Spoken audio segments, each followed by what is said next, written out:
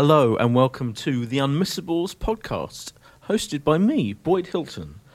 I'm joined by two glorious colleagues, Kay Ribeiro. Hello. Who's always here, week after week after week, helping me trawl through the week's pop culture, film, entertainment, music, but mostly pretty much TV. Always television. But our other partner in crime, Steph Zien, is away this week, isn't she? Yeah. Steph, and Gran Canaria. Gran Canaria. Instead of Skyping live into the podcast from Gran Canaria, she's idling her life away by the pool, presumably sunning herself, whatever the F she's doing. She's not. We've had reports. She's texted us and said she's actually just lying in a double bed watching Netflix. Oh yeah, that's of course. I mean, of course she is, binging. It's pretty what she does every day of her life anyway. Yeah. But instead, we have the voice of the man who runs this whole bloody podcast, John. Hello. John the hero. John Silent the guru. John, usually. Not so silent John. Yeah, sorry. Johnny. John of the other podcast. What's your other podcast called again? Dream Factory. Dream thanks. Factory. Got a Very funny. Oh, and it got a really good write-up. Actually, a better write-up than we did. Was it The Guardian? Yeah. Yeah. Oh my God. Yeah. It was a sparkling review. With a picture of you and everything. Yeah. Although, like, in that bleached out effect, so you can't quite see who you are really, unless He you know likes to keep an element of mystique about him. Yes, that's what it is. Total mystique. This week, the three of us will be in-depth reviewing, in the second half meaty bit of the podcast, the new epic period drama, The White Princess, which is on the Drama Channel. Which I didn't know was a channel. Well, yeah, they would love that. It is. Did it's you? Part of, I mean, you obviously Of course do. I did. It's part of the UK TV family. So you know channels like Dave. You're aware of that channel? Yes. Yes. Got that. And Gold. Absolutely. Yeah. They've got one called Drama. It's been going for ages. But this is one of the rare times they're showing a first-run exclusive drama because which no other channel's showing in advance yet. So that's bravo. It's a big moment for them. And it's a sequel to The White Queen, which did go out on the BBC. We'll get into all of that later. We're also doing, spoiler alert, what I consider to be one of the greatest programmes of all time, Would I Lie to You? And I'll be interested to see whether you two agree with me. New series of that starts next Monday on the BBC One. And finally, and Kay's already making faces as she does when she has issues with one of my choices of programmes to review. This is an interesting... Is it a film? It's a film. It's a Netflix film. And it's going out on Netflix this Friday, the 17th, dropping, whatever you like to say. But it's also going to be shown in Curzon Cinemas, John. Ah. Yeah, to qualify it for all the awards. So this is... pretty safe to say, like we've had Okja, which we reviewed on this show. Oh, that was good. Yeah. The Mayoret stories, which I mentioned, which we didn't review, but which is there now with Dustin Hoffman and all those people. But this, I believe, is their most Oscar-worthy film this year, I would say. And they're really giving it a push for the Oscars. So let's see what we think. When's it that. land? This Friday. Okay. Yeah. I'm coining a new phrase. I think it should be plonk. A plonk, a Netflix plonk. Yeah. I like it, yeah. Okay, let's make that Netflix happen. are plonking it on their service this Friday. I'm sure they'll love that. So if you're binging, is it having a plonk? Oh, yeah. Yes, it is exactly that. Multi-plonk. Yeah. Oh, man. I'm not sure that's going to catch on. Be proud to plonk. Okay. Binge plonk. Yeah. Plonk binge. But before any of that, what we like to do in the first segment of the podcast is to look at what we've been interested in this week in our lives, in our actual proper lives. I may well start with UK. Okay. As I like to do in this section. Right. So, as you know, I'm usually late to the party with most things. So, I have been trawling through Curb Crawl, actually. Curb Your Enthusiasm. Be going through it. And John's looking quizzical already. I'm not sure you can describe it as curb crawling. I think so. No. There was an episode which is all about... have you seen that one where he picks up the prostitute in the car share episode? Yes, when he's going to the baseball game. Yeah. Anyway, so I've been catching up on it. I'm on series 5, and I think I might have watched the greatest episode ever, which is called The Christ Nail, and is basically where Larry decides to buy his housekeeper a bra, of course, and he then survives a vengeful attack from her husband, who's called Jesus, with a special nail. I mean, I'm not doing it justice, but you've seen it, right? Of course. Do you agree it's one of the greatest episodes? Do you know what? Only one answer, yes. Obviously, I hate to disagree with you, but it wouldn't be in my top 5. I mean, it might be in my... I'm thinking, it might be in my top 10, but not wouldn't be in my top 5. Yeah, yeah, just saying. All right. But Well, it's great. Of course, it's a great episode. Don't get me wrong. Yeah. Aren't you happy that I'm catching up? I'm thrilled. This goes back to, I think I've explained this on the podcast before, but we often coin the West Wing comparison where Kay started watching The West Wing about 3 years after it finished. But we did talk about that because, of course, you, John, don't watch any TV generally, it's a rag on and John. snub all the classics. But you feel you should watch them eventually. Is that right? Is that fair? Yeah, I'm just worried about. There's all the stuff that you've got to watch now. Yeah. So then I don't know when I'm going to catch up on That's true. the old stuff That because is I'm trying true. to keep up to date with all the good stuff that's happening right now. Oh, yeah. Limit your streaming services and your options. That's what I do. Limit the plonking. Yeah. You Is that have what you're none. Yeah, exactly. Don't get Yeah, That's Netflix a real limit. just Yeah. right now. Self-limiter. Yeah. So Curb. Anything Curb- else? Yes. Okay. Right. So I am. You know how I went on and on about Tin Star because I obviously loved it and I broke my rule of the binge rule, or the plonk rule now. Well, I've totally binged on Motherland rather, and I'm absolutely. That program with Mother in the title. Motherland. Yeah. Which we reviewed. Did we last week or the week before? Week before. And I'm obsessed with it. Yeah. I went back watched the pilot. Yeah. I've watched 5 episodes because they're all on iPlayer at the moment. They're And- all on iPlayer. The whole series is on iPlayer. We should make that clear. Yeah, Yeah. BBC's doing that in newfangled plonk style. Yeah, and it's Yeah. absolutely fantastic. So it's about Julia, played by Anna Maxwell Martin, this really put upon mother who's just trying to survive, and it's really, really great. Episode 4 is fantastic, where she's forced to go to a swimming pool party that she just doesn't want to go to. And I have to say, episode 5. Because it's a completely funny series. It's like one of the funniest series I've seen in a long time. But did you find this, episode 5? There's just some emotional depth to the characters. Yeah. Well, it's interesting because obviously I did go to the launch of it. Of course you did. And they were all there talking about it. There was a discussion afterwards. And Sharon Horgan made it clear that they wanted to try and deepen the characters. Let them, not just, so they wanted to kind of show their darker side or just explain why they have issues and the issues they have. So yeah, I think they definitely did that in episode 5, and there's like the balance of power between them and the friendship groups. It's all, fascinating. Out of kilter in that episode, and it's really, really good. Yeah, so great. I but urge the Paul you to watch episode it. is the great. Was it episode 3 maybe? No, it's 4. 4. Yeah. Where they all they have these pool parties. I didn't even know they happened. So apparently this is a thing that happens, right? Yeah, it Did you know does. about them? Yeah. So kids have a party in a pool. Yeah. In a civic centre, and all the bloody poor parents have to go in their swimming costumes and look after the kids. And there's like a rota. You have to have like 2 parents for every kid in the pool. It's madness. And imagine again, I talked to Sharon Horgan. She was like, the This is stress what of having to happens. wear a swimming costume in front of all these mums, and oh my god, what an absolute nightmare! There's And myriad problems, It brings home the nightmare of that situation. Yeah, it's Totally. fantastic. Honestly, Pogs, people on the ground listening, you have to watch this. Please, and tweet us and let us know what you think. And then the final thing I just want to talk about is we touched upon it last week, Poirot. Oh, Right. Okay. Is it the return of the creased waistcoat? That could be one of his new adventures. I might suggest that as a novel. Yeah. Should be. Poirot and the Curse of the Creased Waistcoat. Played by David Suchet. So last week we were talking about it, and I was, as a Poirot purist, a Poirist, was a bit agitated about Kenneth Branagh's depiction of Poirot. And I've had groundswell of support. A groundswell. Yes, from the Pogs. Groundswell. Namely, at Torres J47 said he's Team Suchet. 1. And another Pog called Claire got in touch to say she agreed. She'd only seen a few snippets. People? 2 people. Is that groundswell? That's a swell. John, is that groundswell? Yeah, two's a party. Two's a party. It's a party. It's a Poirot party. You can form your Poirot party if you want. Exactly. Your furious I anti-creased feel I've waistcoat. got the moral high ground now. Yeah. And just to say, anyone out there who hasn't seen the film but you are into Poirot like me, I've just found out that on BBC Radio 4 Extra, they have got an adaptation of Murder on the Orient Express with John Moffat. Do you know him? John the Moffat. Yeah, John, not the Moffat. John Moffat.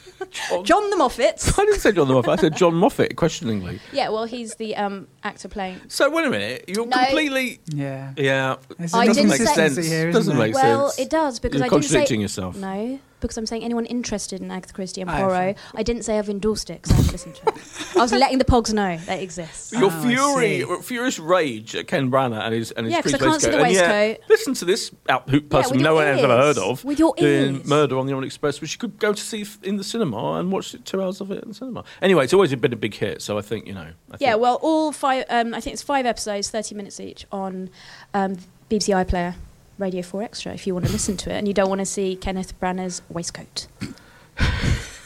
the horrific sight, John, of his waistcoat. Is that it? And his dodgy tash. Anything else you want to? What, the list of stuff wrong throw with in? Boris? No. Throw into the.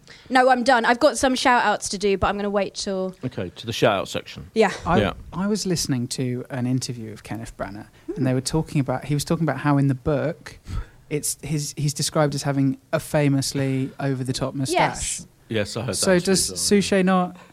Suchets wouldn't cut the mustard. It wouldn't be famous enough. Exactly. No, John, you've made a very good point. Branagh's moustache more accurate to the books than Suchet's. Yes or no? Okay. It's a yes or no answer. Perhaps. However, in every other way, he's not faithful to the original. Anyway, let's not get into this again. Also, in that very same interview, which I also heard, didn't they address the point briefly of his fastidiousness? And Branagh did say how they're all very pleased with themselves for having made the whole thing so fastidious. Well, it's so funny. Kenny needs to get in touch with me. I think maybe there was a crease in the screen when we saw it at the Albert Hall. Imagine that. Imagine there was a crease in the screen. They often get a crease in the screen. The screen could have been like... the Albert Hall doesn't often show films, so they probably wheeled out the old screen and someone's put a crease in it, and you think it's a crease in it. I'm going to launch an investigation. You're trivialising my point. You know, it's not just the waistcoat. It's everything else. Well, I mean, that was the only... The eating, the talking, the walking. Anyway. The eating. Oh, yeah, the sharing of the cake. Yeah. Yeah. Anyway, John, what have you been enjoying in the world of popular culture this week? Well, seeing as I knew I would be on here talking about pop culture of the last few weeks, I thought I would check out the big Sky Atlantic show, Babylon Berlin. Have you guys heard about this? Yeah. German language. It costs 38 million euros. This series. It's like one of the biggest budget things that they've done. It's for Sky. It's for the Sky channel in Germany, I believe. But obviously they've put it on Sky Atlantic here. So I watched the first episode. It's kind of about the I think it's the 1920s in Germany. So it's before the rise of Hitler and everything. And it is you follow an inspector who's called I'm going to get this wrong. Say it with your German accent, John. Gerion Raff. Gerion Raff. And he's from Cologne, and he moves to Berlin, and so it's kind of the interesting thing is, as a foreigner to the country of production, there's a couple things that are lost on you. So this idea of a fish out of water, a guy from Cologne in Berlin doesn't really sit with someone in England, per se. And also there are a few scenes, I believe, in hindsight, that were in Russian. But obviously, I don't know. I'm just watching subtitles. You can't tell the difference between Russian and German, is that what you're saying? Yeah. Surely the Russians, they talk like that. Or what? No, you're doing your Germans. Prince Albert impression. This is Prince Albert. The Germans that talk like that. And then the Russians are all like that, aren't they? That's very similar, Boydo. Maybe they've got actual Russians and actual Germans in this. This is the thing. And that I'm basing my knowledge on fake, terrible acting of Russians. Or did you have it on mute and were just reading subtitles? Boyd's only ever watched TV shows where people do accents. He's never seen one in the actual language. No, never. Isn't this also about porn, this series? There's a lot, there's a fair bit of nudity, and it is about pornography. I like how John skirted around that in the original. Mention it. But I just wanted to address that, because I looked at the description of it. We did preview it in the magazine, but I didn't get a chance to watch it yet. And it looked like a kind of German period version of The Juice, the current porno-based, which we reviewed a few ages ago, showing on Sky Atlantic with James Franco. Oh, is there a detective element in that? No. Oh, okay. Well, there are cops in it. There are loads of cops in it, actually. So, I take that back. There is a detective element in it, kind of, a bit. Deutsch Juice. Deutsch Juice. Deutscher Juice. But yes, I'm very intrigued to see how the series continues. Is it very adult? Oh yeah, absolutely. No. Would you watch it with your mum? Absolutely not. Cool. That's the benchmark. And then you'd accidentally find yourself watching with your mum, and then your mum tries to be a cool. Oh yeah, no, it's just human bodies. Don't worry about it, and you want to die. You know that feeling. God, yeah. I've also been listening to a podcast. As the podcast man. Oh, go on. No, I love it when you give us recommendations, because last time you told us Dirty John and it was a fantastic recommendation. So this show is called Heavyweight, and it's produced by an American podcasting company called Gimlet that was set up by a man who used to work for This American Life, NPR, so good credentials. And this show is hosted by a man called Jonathan Goldstein, who's a reporter and writer in America. And the premise of it is about people trying to go back and rewrite a wrong that's happened in their life at some point. So I'm trying to think of one example. Fun wrongs or serious ones? It's a mixture. But it's so like when someone says that a portrayal of Poirot is a disaster because of a creased waistcoat, and they want to realise it was a crease in the screen. They want to go back and right that wrong. Absolutely. Yeah. Deep breathing meditation. So the first episode is actually specifically about his dad and his uncle who haven't spoken in a very long time, and it's about him trying to get them back together to talk to each other. Just grumpiness. Was that it? But it's really funny because it's just two like grumpy old men secret. who are just like, oh, he doesn't want to see me, and then he has to pretend that they want to see each other just so that they. It's very funny. Oh, that sounds good. The thing I think of is it's in its tone. It's like on a level with kind of John Ronson or Louis Theroux, but it's much. He meddles a lot more. It's a lot more about him getting involved and trying to make things happen. And I think it's. For my money, it's probably one of the best podcasts being made at this moment in time. What's it called again? Heavyweight, and it had a series last year, and they've just started the second series. So by this time this goes out, I believe there will be 2 or 3 episodes up of the second season. But you should listen to it all, particularly the second ever episode of the podcast that I cannot like tell you too much about, because I think if you go in blind, it's brilliant because some of the revelations are amazing. So episode 2, it's called Gregor. I'm onto it. The Poirot episode. Yeah. They could do an investigation into our Boyd and I multiple falling out. Funnily, you should. Have you finished? By the way, have you finished your summary of things yes. you've been? Because I've got a John Ronson podcast to mention, which is the Butterfly Effect, which came out ages ago on Audible as like an audio book this summer, but it's just arrived this week or last week on actual podcast on iTunes as a free podcast, all of it. And it's John Ronson, as you said, the one of the foremost investigators of what's going on in our time, looking at the porn industry. This is why I mentioned the porn industry. I'm not obsessed with porn, honestly. So much porn this podcast. It's a porncast. There's a porn theme, yeah. But it's all about how one German tech guy called Fabian changed the world of pornography globally and made tens of millions and millions and millions of dollars at the same time. He invented the kind of porn version of YouTube called Pornhub, where YouTube, everyone downloads legally or illegally. And there's until recently there was loads of copyrighted clips of stuff and actual full-length films and programs. People would just illegally steal stuff, and YouTube was full of it. And YouTube spends most of their time, as I can make out, kind of weeding that stuff out, making sure that what's there is what fine. A boring job that must be. Yeah. So the porn version, it was the same. Basically, all these people, he created this thing whereby, they already existed in a smaller scale, where you'd go and you'd take porn DVDs and you'd rip them to the site, basically, and you download them to the site, and it was all free. So suddenly you didn't have to go to your local, in America porn is a massive industry, your local porn DVD shop and spend $20 on the latest porn, because it'd be a week later it'd end up being on this website. So what this German guy did is we got a massive loan, he bought up all of the sites that did this pretty much around in America, opened an office in Montreal, got some staff to make sure that they'd sort out any legalities, and then he ended up buying the production companies, most of them, that made the porn that was then being stolen to put on the website. So he's a porn baron. Yeah, he's a porn baron, but he never has anything to do with the actual making of the porn. Really, he has other people. I mean, he owns some of the companies that do. So now, pretty much 80-90% of the world's porn viewing is controlled and owned by him, by this guy, and his various myriad companies.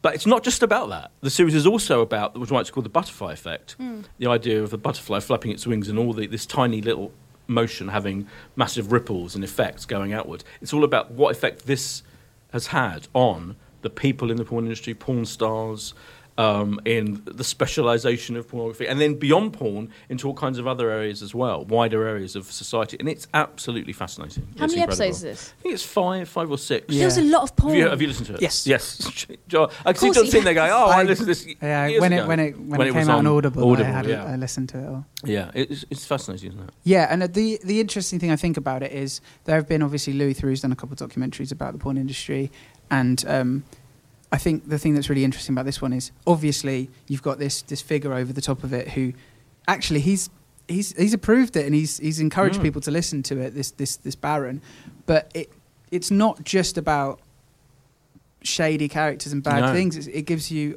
there are some horrible things that happen in it that he reports on, but there are also some slightly more, I don't know, human, because it really humanises certain elements of the industry. Yeah. It's really interesting. Yeah. And he goes back at the end and he kind of puts these points because he is, John's a very moral figure. I think a lot of his stuff all the way through his career has been driven by, what's the moral implications of these things. And he goes back and says, you do realise this is happening. These people are ruining their lives. Porn stars now are unemployable between the ages of 20 and 30. What? So young, surely they're in their prime. Teenage girls. This is talking women here.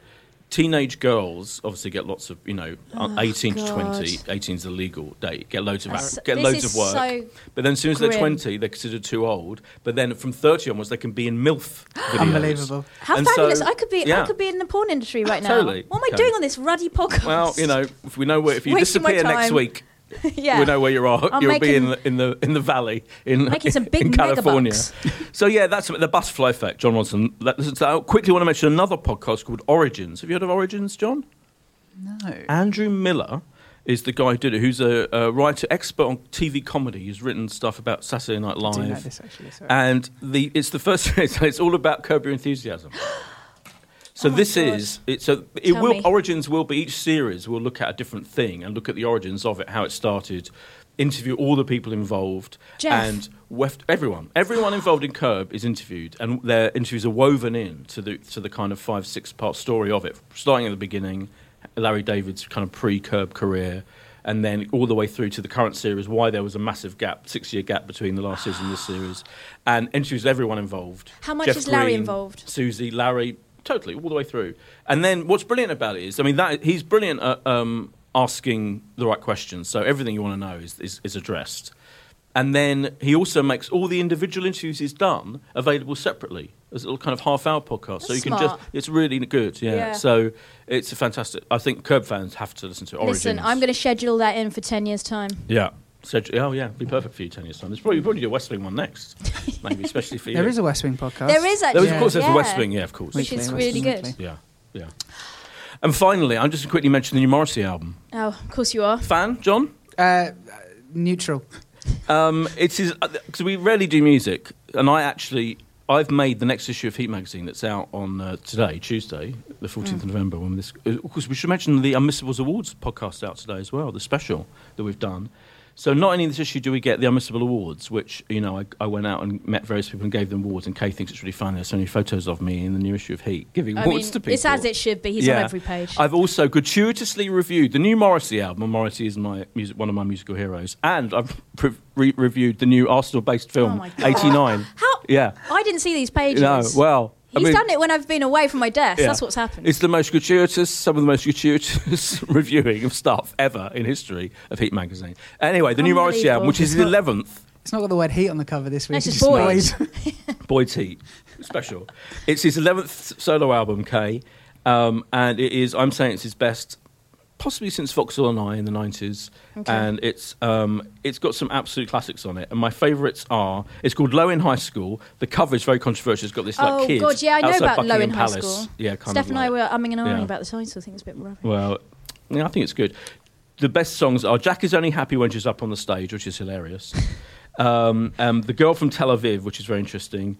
And All the Young People Must Fall in Love, which almost sounds like the Beatles. Yeah, very Beatlesy. Or Give Peace a Chance, the John Lennon song. And if you're a Morrissey fan, you'll love it.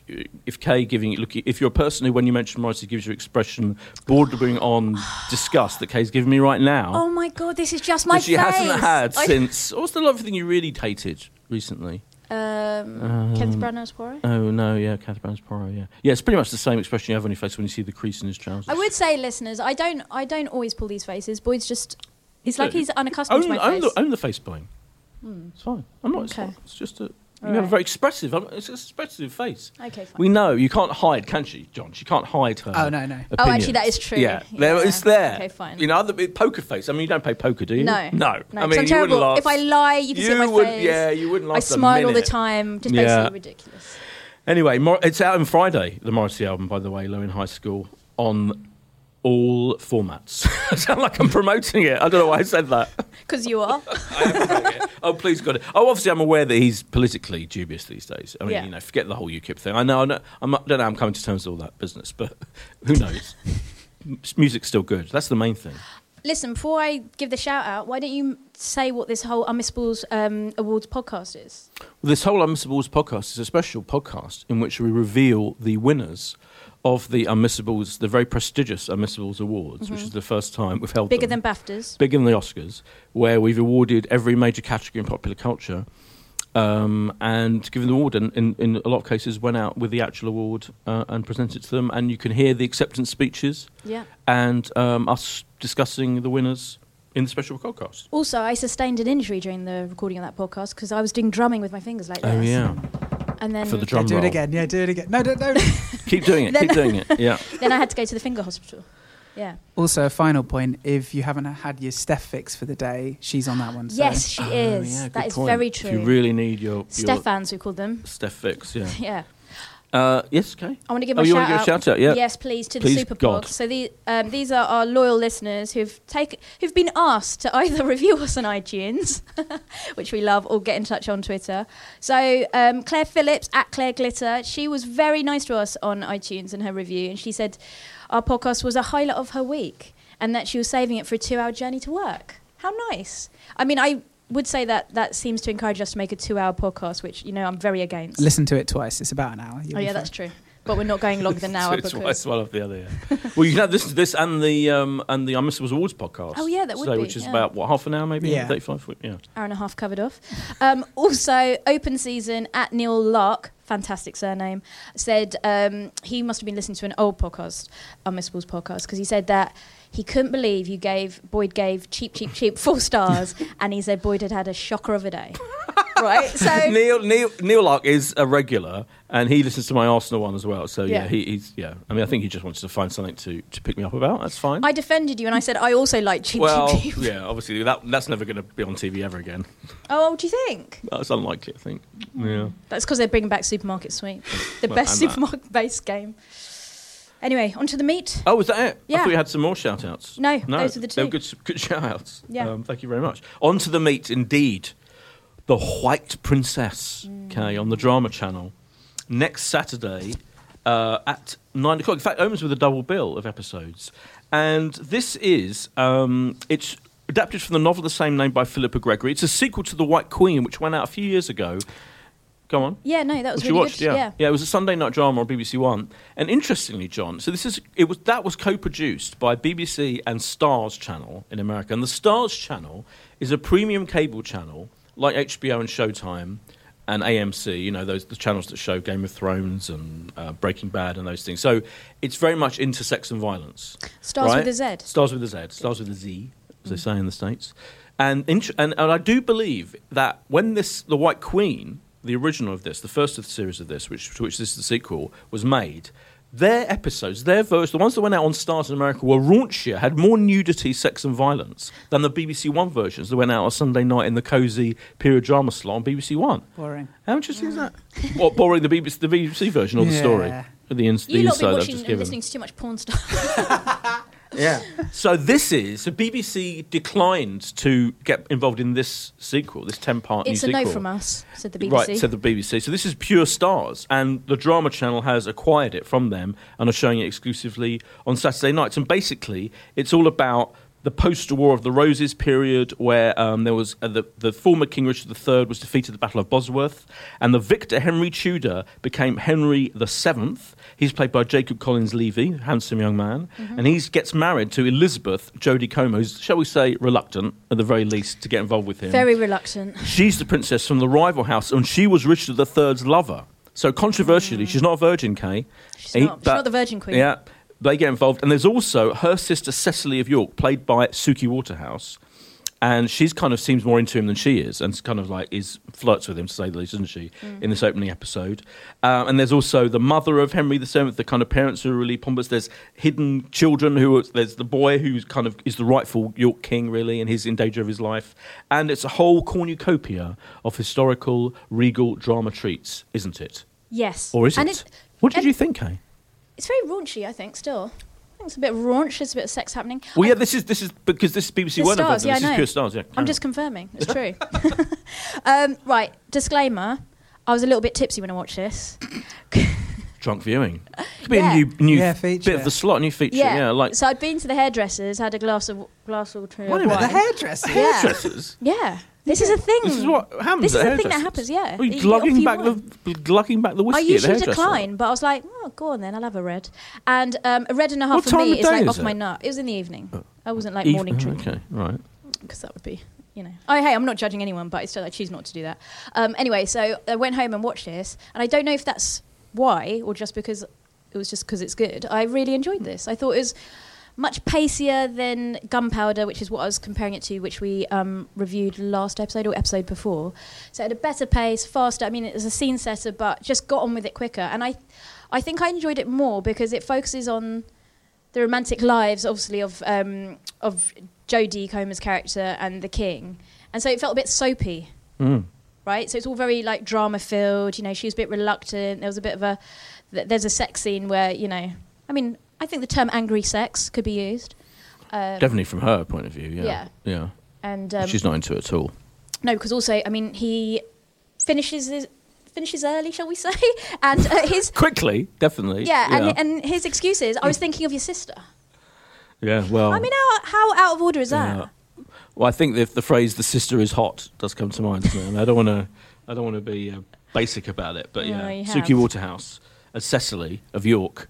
But Jodie Comer, like, Oh yeah, they're both. Yeah. Both. she very has attractive. really bad luck, doesn't she? She plays the feisty Princess Elizabeth, but she has really bad luck in fictional husbands because she obviously played Kate in Dr. Foster, who was married to Simon the Bastard. Of course, yeah. So She does have bad luck. She's very good at being furious. yeah, She's furious a lot of the time, isn't she, John? In this, She is Lizzie. livid. Livid. Livid is. Lizzie, as I called her. Oh, very good. Now you're a huge fan of period regal dramas, aren't you? You're known for it. He Ruddy hates It's my it. specialist subject. If I was on a So did mastermind. you find the whole thing a tortuous test of your no? No, I didn't. Good. Why, pray tell?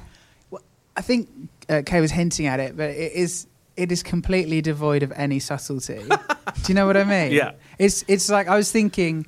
We'll go into something in a bit that's much more kind of subtle in its portrayal of characters. And I was thinking, this is black and white. This is good and evil. There's no. The bad characters in this have absolutely no redeeming qualities. Yeah. Henry's just full on terrible. Yeah, bad man. But I quite like a bit of black and white, especially after a glass and a half of wine. Clearly. Yeah. It's been described as, I think, like Game of Thrones, like feminist Game of Thrones, but, based on real life. It's a Game of romp. Thrones. It is a romp, yeah. That's a good word for it, yeah. And there's romping, so... It is unashamed, isn't it? It's kind of like it's based. All of this roughly, I think, happened. I guess we don't know the extent to which. At the end, there's a little asterisk, isn't there, that says like, "Oh, some of Maybe. the historical events Yeah. may have been changed for entertainment." Yeah, which is fair enough. Yeah. But I think I agree. Yeah, it was definitely entertaining and fast moving. And I thought actually, because in the very first scene, there's like flashbacks to Elizabeth's previous sexual activities. The very first, literally the first 10 seconds is like nudity, isn't it? There's like sex flashbacks. It sets its stall. Yeah, it sets its stall, exactly. And then there's some people murdered as well. So, but basically, if you'll know what you're getting in the first 2 minutes of this series. There's brutal murdering, sexy time, and then it's quite soapy action from the rest of it. And that's the whole tone of it. And I think it is, from that point of view, I think it works. It knows what it's doing. It works, doesn't it, really? And there's not the violence of Gunpowder. Not that level of violence quite. No one's being hung, drawn and quartered. No, although it's possible. It could happen in the rest of the series. We haven't that's seen true. all 10 episodes, unless you did watch all 10 episodes. No. John, did you? No, just the one for me. Yeah. There's a wonderfully awkward scene about halfway through where Henry asks them to dance. The dancing Oh, scene. that is was great. Oh Yeah. God, so awkward. Yeah. Not performing monkeys. Yeah. Dance for me, girls. Yeah, just for his pure... That's his future queen he asked to dance. Yeah, just for his pure entertainment and approval. Yeah, As Steph would say, he's a nasty bastard. he is. And I didn't realise there was someone else with a mandolin. So at first I Yeah, thought he was just a going lute. to make them silently dance for 20 seconds. It is brilliant. I would just one thing as well.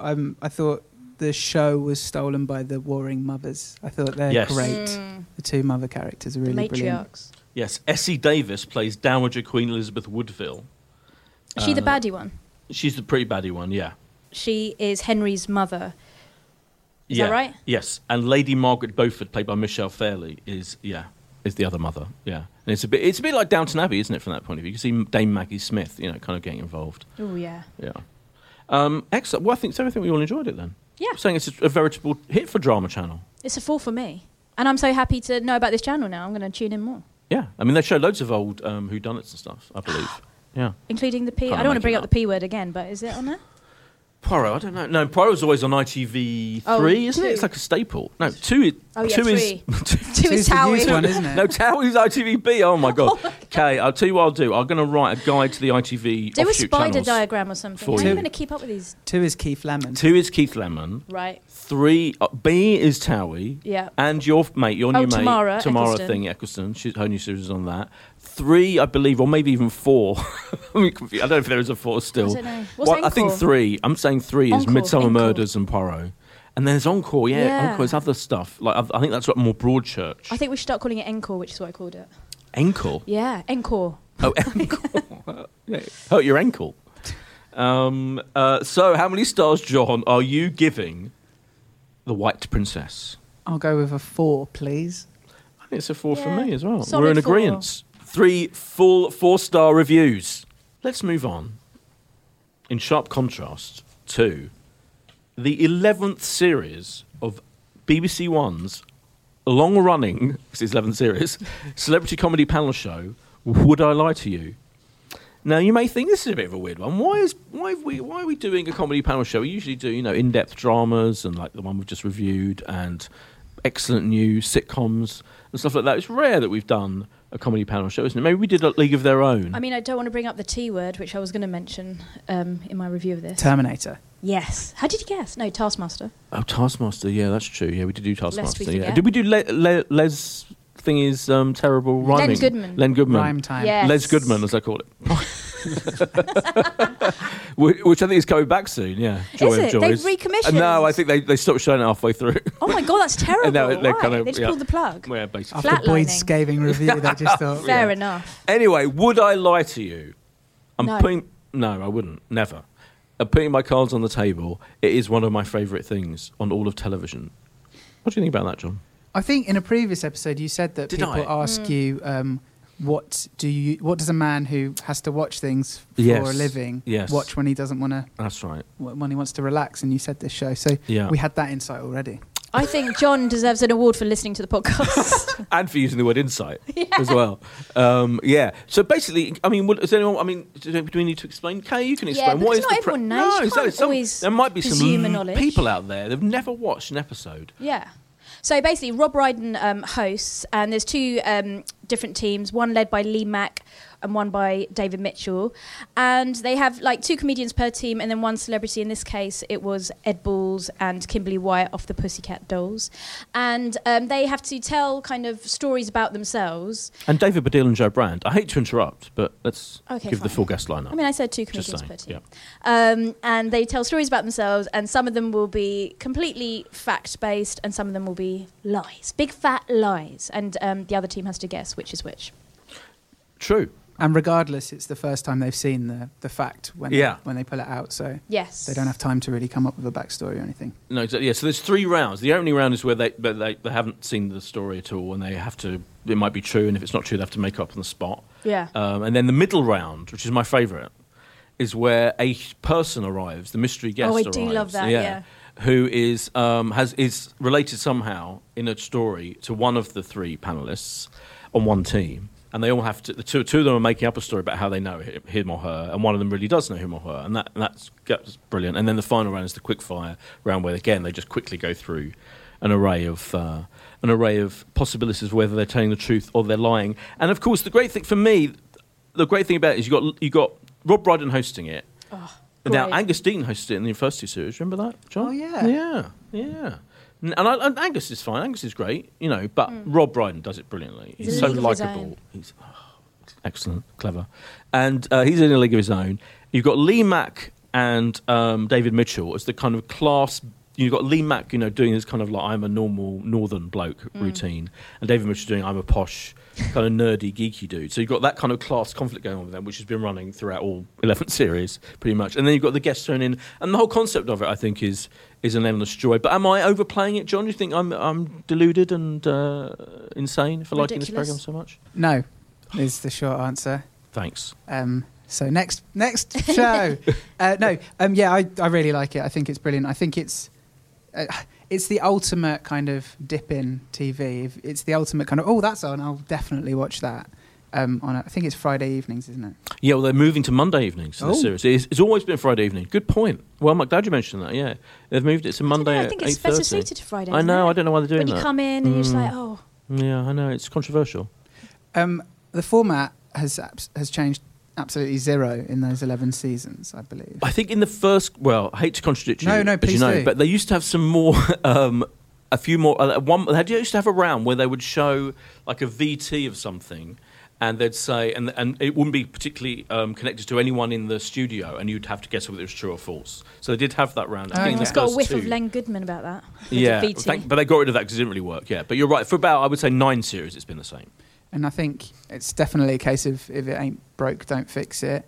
And I think the point you made about the interplay between the three, so you've got kind of the warmth of Rob Brydon, and then you've got the clash of... I think, for me personally, and I'd imagine everyone who watches it enjoys a different element more, but the thing that I just find so funny is David Mitchell being mean to Lee Mack when he's talking out of his backside. Yeah. I just really... for me, that's so the good. funniest. Yeah, yeah. My one slight issue, Boyd. It's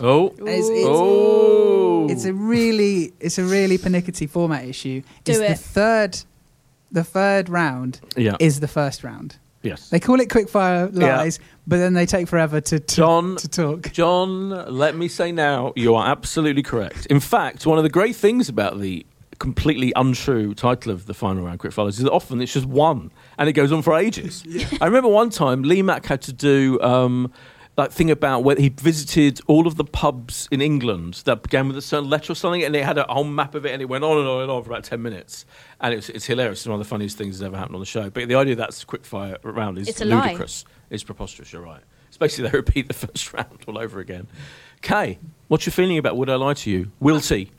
I really liked it. I liked it because, and I'm comparing this to Taskmaster, which is probably unfair, but... I think it's fair. They're both comedy in power Taskmaster, shows. they had the ridiculous kind of slapstick physical element to this. I like that isn't the case with Would I Lie to You, just based purely on their humour, their sense of humour, them being witty and clever, and it's none of that rubbish that Taskmaster had. So I really enjoyed that, but also you got to learn interesting facts about celebrities, like and getting to see them doing stupid things, like... Spoiler alert. Oh, maybe I won't say it then. Well, I'm just about to just checking whether you're going to spoil it or not. Singing. Right. I'm not sure. Yeah. No, that's fine. I think, I liked seeing how flexible Kimberly Wyatt was. Yeah. Okay, no spoilers there. Yeah. No, one of the incredible treats of this episode is you do get to see Ed Balls effectively doing karaoke. Yeah. Which is extraordinary. I mean, you wouldn't... I mean, that is unprecedented in the history of this show. He's so game for a laugh. I love it. But the kind of... the renaissance of Balls, the Balls-essence. Strictly Factor, that was. Strictly, of course, started with Strictly and carrying on. He did a lot of the last leg. He was hilarious on the last leg and stuff like that. He's incredible to see, isn't it? This formerly, obviously uptight politician, now this freewheeling, giddy goat, playing the giddy goat. Question. Go ahead. Did this used to be a radio show? No. Oh, I feel like it has the format that would be so great on radio. Yeah, no, you'd think. I'm pretty sure it wasn't. Yeah, I think it's straight to television. I think it was straight to television. I mean, I listen, stand correcting if I'm wrong. Boy, you're a super fan. So if you say it isn't, then it isn't. I'm pretty sure. Don't even Google it. I'm Googling it. We've used Boogle, Boyd Google. Yeah, I think it's John's going to Googling it while I hold forth a little bit more about my love for Would I Lie to You in case it hasn't hit home fully. Do you want to know how many stars I give it? No, because I'm about to say something else about it now. Oh, okay, fine. I know you want to move on to stars, Kay, but I would say this episode is brilliant because the guests are great. David Baddiel is fantastic. Ed Balls, as we said. Joe Brand, who's been on it quite a lot and is always fantastic value on all of these shows, should not be misunderestimated. What's your open mouth for? Oh, I thought David Baddiel's always on it. I thought those. No. Oh, I didn't realise he was also a guest. I thought it was just That's why Kimberly you didn't. and Ed. That's why I'm saying you didn't name them at the beginning. No. Oh, Yeah, that's why I didn't bother, because I was like, they're regulars. No, the only regulars are host Rob Brydon, Lee Mack and David Mitchell. All the others So are they guests. always have Kay. two comedians on as well. No, that could be anyone. Any so- people from any walk of life. Because that's what I liked about it, that they had two comedians per team rather than just celebrities who might make it less funny. No, you've invented your own regular panellists. Yeah, they're not at all. To write a letter. Yeah. I mean, I'm sure I'm David happy would love to about be on it. every week, but he's not. He's only on this. But they have a really good array of guests. That's the other thing about the show. They're very good at guest booking. It's just everything about it. I think it's just I can sit there watching hour after hour of Would I Lie to You, and I have got about 25 hours of it stocked up on my Sky Q. FYI. Do you think you'd be good on the show? Because I think I would be terrible because I just smile when I lie. Yeah, you would be terrible. We've established that. You have the woman with no poker face is the title of your autobiography. But in a jokey way, you do like to lie as well. No, I never lie. yeah. No, in a jokey way. Okay, maybe You'd never say you that I enjoy lie, winding John. me up by lying. Oh, I tease you constantly because you're so easy to wind up, but I never lie. You are, yeah. You're a wind. She is what Steve Wright would call a wind-up merchant, but I think not a kind of veritable In a liar. lovable way, right? Yeah, Absolutely. she's joshing. Yeah, you'd be a good interrogator on Would I Lie to You. You'd be good at eking out Oh yeah. the truth from. I think, yeah, and I love possibly asking guessing, questions. asking questions, doing all that. But yeah, you wouldn't do the lying bit, no. Anyway, Would I Lie to You, Series 11, as brilliant as ever, and pretty much the greatest show ever in the history of television, as far as I'm concerned. I'm giving it 5 stars. Kay. 4.5. 5 from John. me. Excellent. Good work, everyone. Hurrah. New series, yes, controversially moving to Monday, from next Monday, the 20th of November, BBC One, 8:30 p.m. Finally, in the real meat. I mean, we've had a romp of a period drama, we've had the giddiness of a comedy panel show, now we've got a full-on 2.25 hour intense period drama film showing on the Netflix from Friday called Mudbound. John, how do you feel a about gear change. kind of describing what this film is? So as you said, it's an intense period drama, and it follows the story of multiple people based around this farm. In particular, you have the owner of the farm, you have one of the families who work on the farm, and the thing that kind of links the two families together is the fact that they have relatively young men who have come back from the Second World War. And drama ensues. Correct, it does. And now this is, we should say, it's adapted from a best-selling novel by a woman called Hilary Jordan, which came out a few years ago and was best-selling in America particularly. It's directed by and co-written by Dee Reese, who is that very rare thing. I'm making this clear right now. She's a female director. That's quite rare. She's a black female director. It's even more rare. And she co-wrote the script. And Netflix is definitely gearing it up for Oscar season. So I think it's no accident that it's arriving on Friday right in the middle of as all the Oscar films arrive in cinemas. You can go and see it, I believe, at Curzon Cinemas as well. Because it looks beautiful, I would say. Kind of the landscapes are used brilliantly, and the muddy, it starts with this kind of very intense scene in the mud, doesn't it, where the son, Which is actually the a brother, flashback, yeah. It starts, so it's quite, I would say, it starts off being quite confusing, doesn't it? In the sense that not only does it start with it flashes forward. If it starts at the end of the story, kind of, with this intense scene in the mud, where one guy is forcing the other guy to dig among the mud.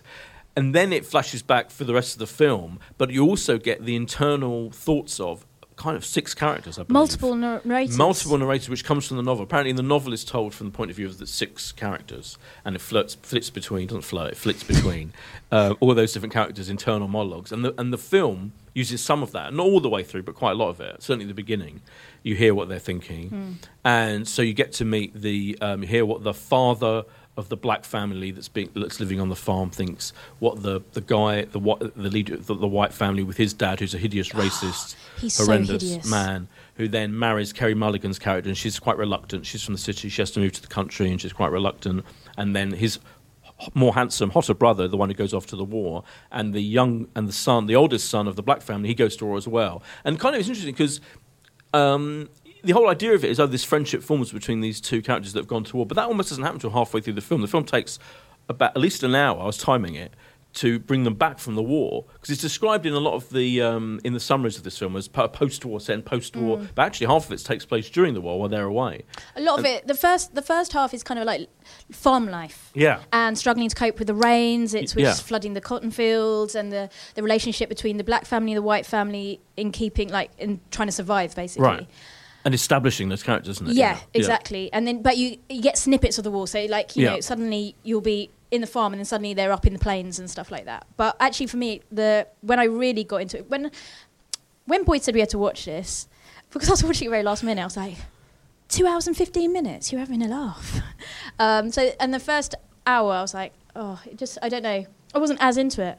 Second half, when the two boys come back from war, the unlikely friendship is forming, and they're both kind of struggling to handle what they've seen during the war and also life back on the farm, particularly the young black guy. And it's really horrendous because obviously he's been brave enough he's gone to war, he's fought for his country, and then he comes back and these hideous racists are just awful to him. And there's one particular scene where he's in this shop, and the father character, I don't know what his name is actually, but hideous racist, that's his name, hideous old bigot, insists that he cannot leave through the front of the shop as he's going to. He should go through the back because obviously it's in the South, and racism prevails. But well, it was set in this period in the South, so this is Mississippi, isn't it? Yeah, this is when the Jim Crow laws, as they were called, so there was segregation in the South. So slavery had been abolished, but they still had racist laws whereby black people had to use a different door and couldn't travel in cars couldn't travel in cars together with a white person, and couldn't had to sit at the back of the bus and all of that. And it really dramatises the reality of that incredible situation, isn't it? Yeah, but I agree with you. So because I mentioned how the two guys don't arrive back from the war until halfway through, because I similarly I felt the first half was quite sprawling. Kind of it's hard to get. It must be it's quite a big book and hard to kind of establish all the characters and the story.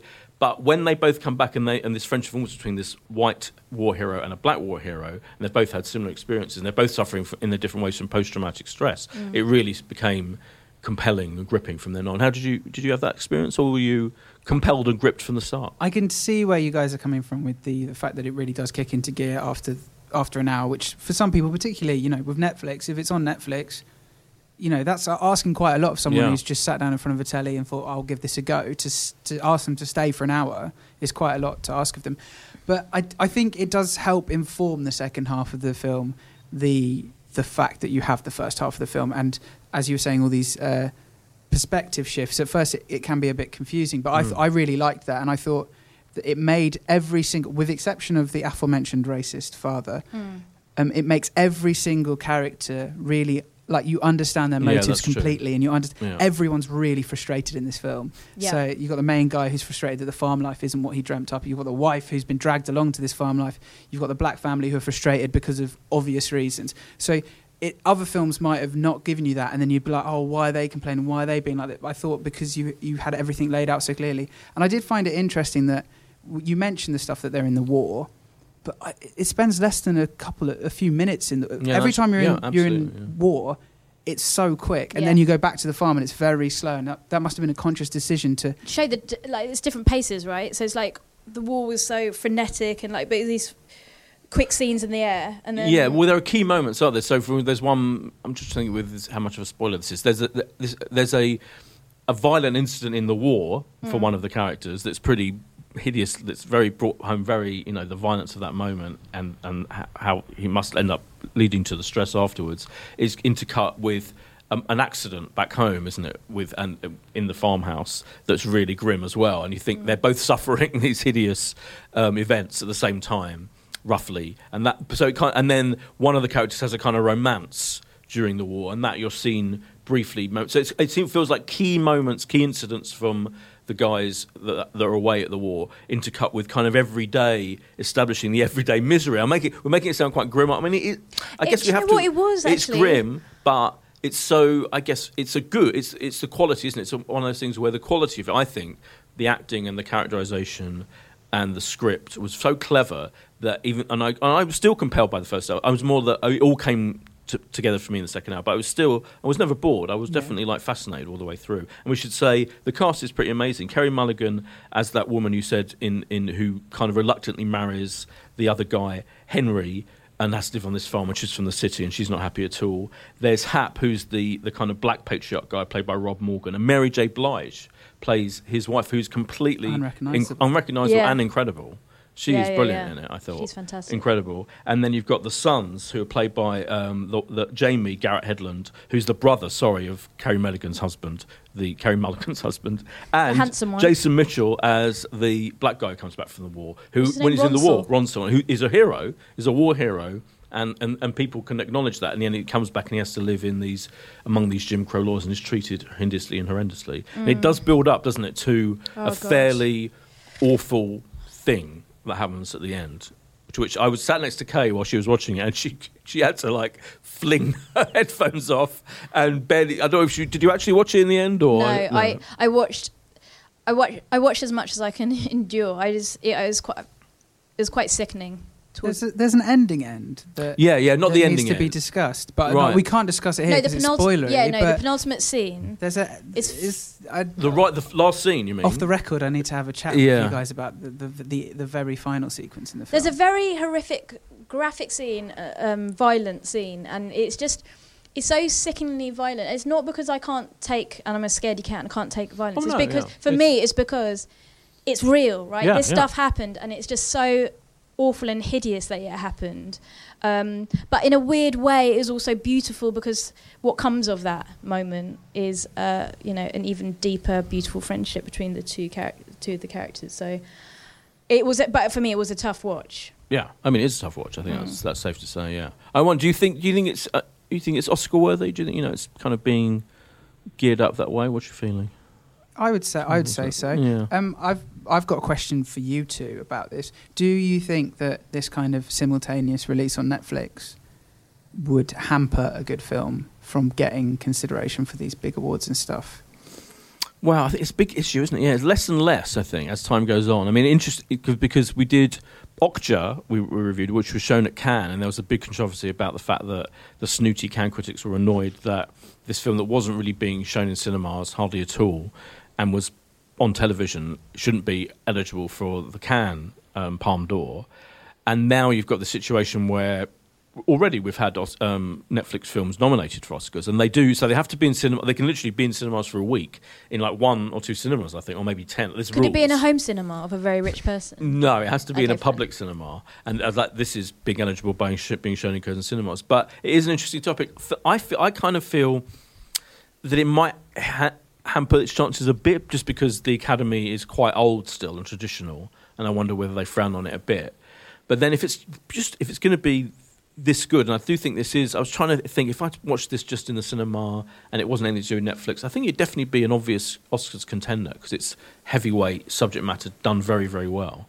And I think she's done it brilliantly. Dee Reese, the co-writer and director, has done a brilliant job of kind of dramatising what must have been a very complicated novel with 6 different points of view, and she does it brilliantly, I think. So I think it should be considered. Kay, I think it should be. I don't know if it'll necessarily win, but I think it definitely should be considered. It's an important film that people should see. A couple of the acting categories, I think. Yeah, one of the interesting things about the acting is that because those six characters dealt fairly evenly, aren't they? I was thinking, because she's the most famous, like Kerry Mulligan, she'll be nominated, but I don't know if they're going to put them in for Best Actor or Best Supporting Actor. I don't know how they're going to do it. Do you know who I think should? I think Ronsel. Yeah, Jason Mitchell. Definitely. Jason Mitchell is great. Definitely, and also who's the handsome brother? Garrett Hedlund. Hedlund. Yeah, those two. Yeah. Definitely. And Mary J. Blige. She's fantastic. Actually. Yeah.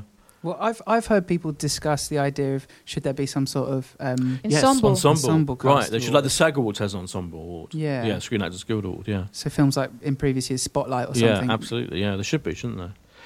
Well, I think we're being highly positive, aren't we, about Mudbound on the Netflix? Kay, how many stars are you giving it? Do you know what I wrote down in my notes? 4.5, but maybe I want to give it 5. No, I'm going to stick with my original. 4.5 stars. I think I'm going to give it 4.5. I'm going to give it a 5. If that's okay. Yeah. Excellent. So that is Mudbound, which is on Netflix from this Friday, the 17th of November. That concludes the meat of the podcast. It's a good bit of meat this week, yeah. But there's always one more thing. Oh, yes. Which is? Question time. Brilliant.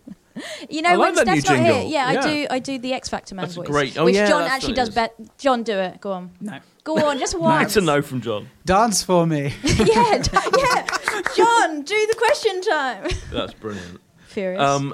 In honour of there's two period drama adaptations. The White Princess is adapted from a novel, famous historical novel. Mudbound's adapted from a famous historical novel. So I'm asking, what is your favourite literary adaptation that's been turned into a film or TV show?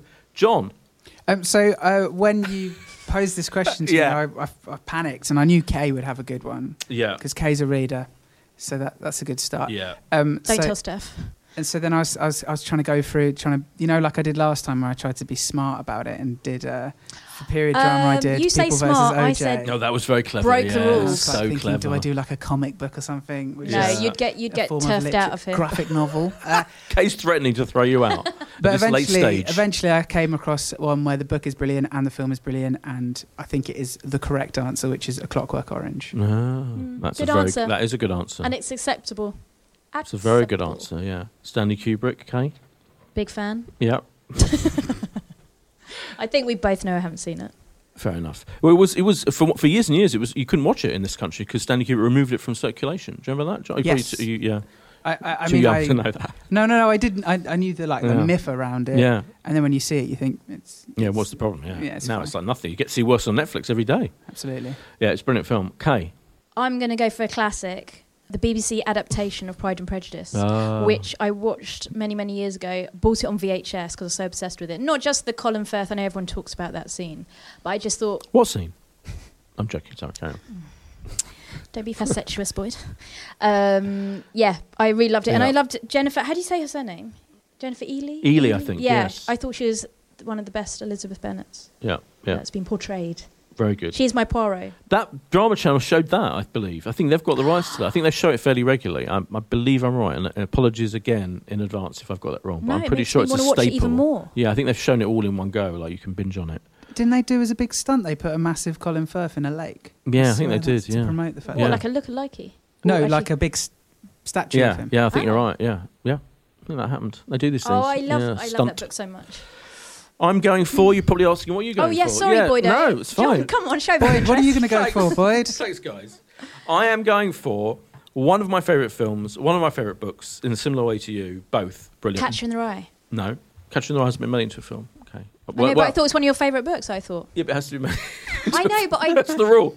That's the question. What's your favourite book? Is it? I think it was made into a film in like 1957 Yeah, in your or face, something, which both is of you, apparently terrible. which I knew about, obviously. Yeah. No. Good guess. Well, I say good guess.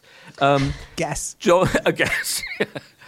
John le Carré's Tinker Tailor Soldier Spy, the recent Gary Oldman version. Gary Oldman, phenomenal in it, and it's just. I mean, the original TV series is one of the greatest TV series of all time. I of haven't course. read it. Is it worth reading? Oh, you've got to read it. And it's one. Have you seen this film, John? I haven't. It's terrible. I'm excited for you that you get to see it. Thomas Alfredson directed it. He is Swedish, and he did Let the Right One In. Have you seen Let the Right One In about the teenage vampire? I saw part of it. I got scared. Okay, that's a masterpiece, and he directed Tinker Tailor Soldier Spy absolutely brilliantly. John Hurt is in it. The cast is incredible. It looks amazing. Its depiction of 70s kind of London spy circles and government circles is stunning, and it's one of my favourite films. Yeah, there you go. Two acceptable answers. Thanks. 3, including yours. Yeah. Oh, you're no, judging our last one. time you didn't. You both broke the rules. Did we? Yeah, you did. You were like led astray by John. You did a comment anyway. Let's not Let's get not back get to into that. it. It's fine. Absolutely, it's not. Oh, Boyd, why don't you tell people how they can get in touch with us and more importantly, Why don't you? okay, at Boyd Hilton. John, Thanks. what's your handle? At John C.N. Harris. Oh, it's a bit complex. Yeah. But, or at Kate Don't worry, Ribeiro. guys. He doesn't want me to get in touch with him. And also, more importantly, now I'm on a real drive. I know no one really cares about this other than me, but I'm hoping our dear pogs out there do. We want to get reviewed more on iTunes, and I'm determined for us to get the magical 50 reviews before Christmas, which in the big scheme of things isn't a lot compared to maybe our brother podcast, sister podcast, Empire. But for us, that's a big deal, and we really would, love it if you did that. So if you could go to iTunes, and I know it's like, usually I wouldn't be asked either, but here's a direct plea from me to you. We want to get 50 by Christmas.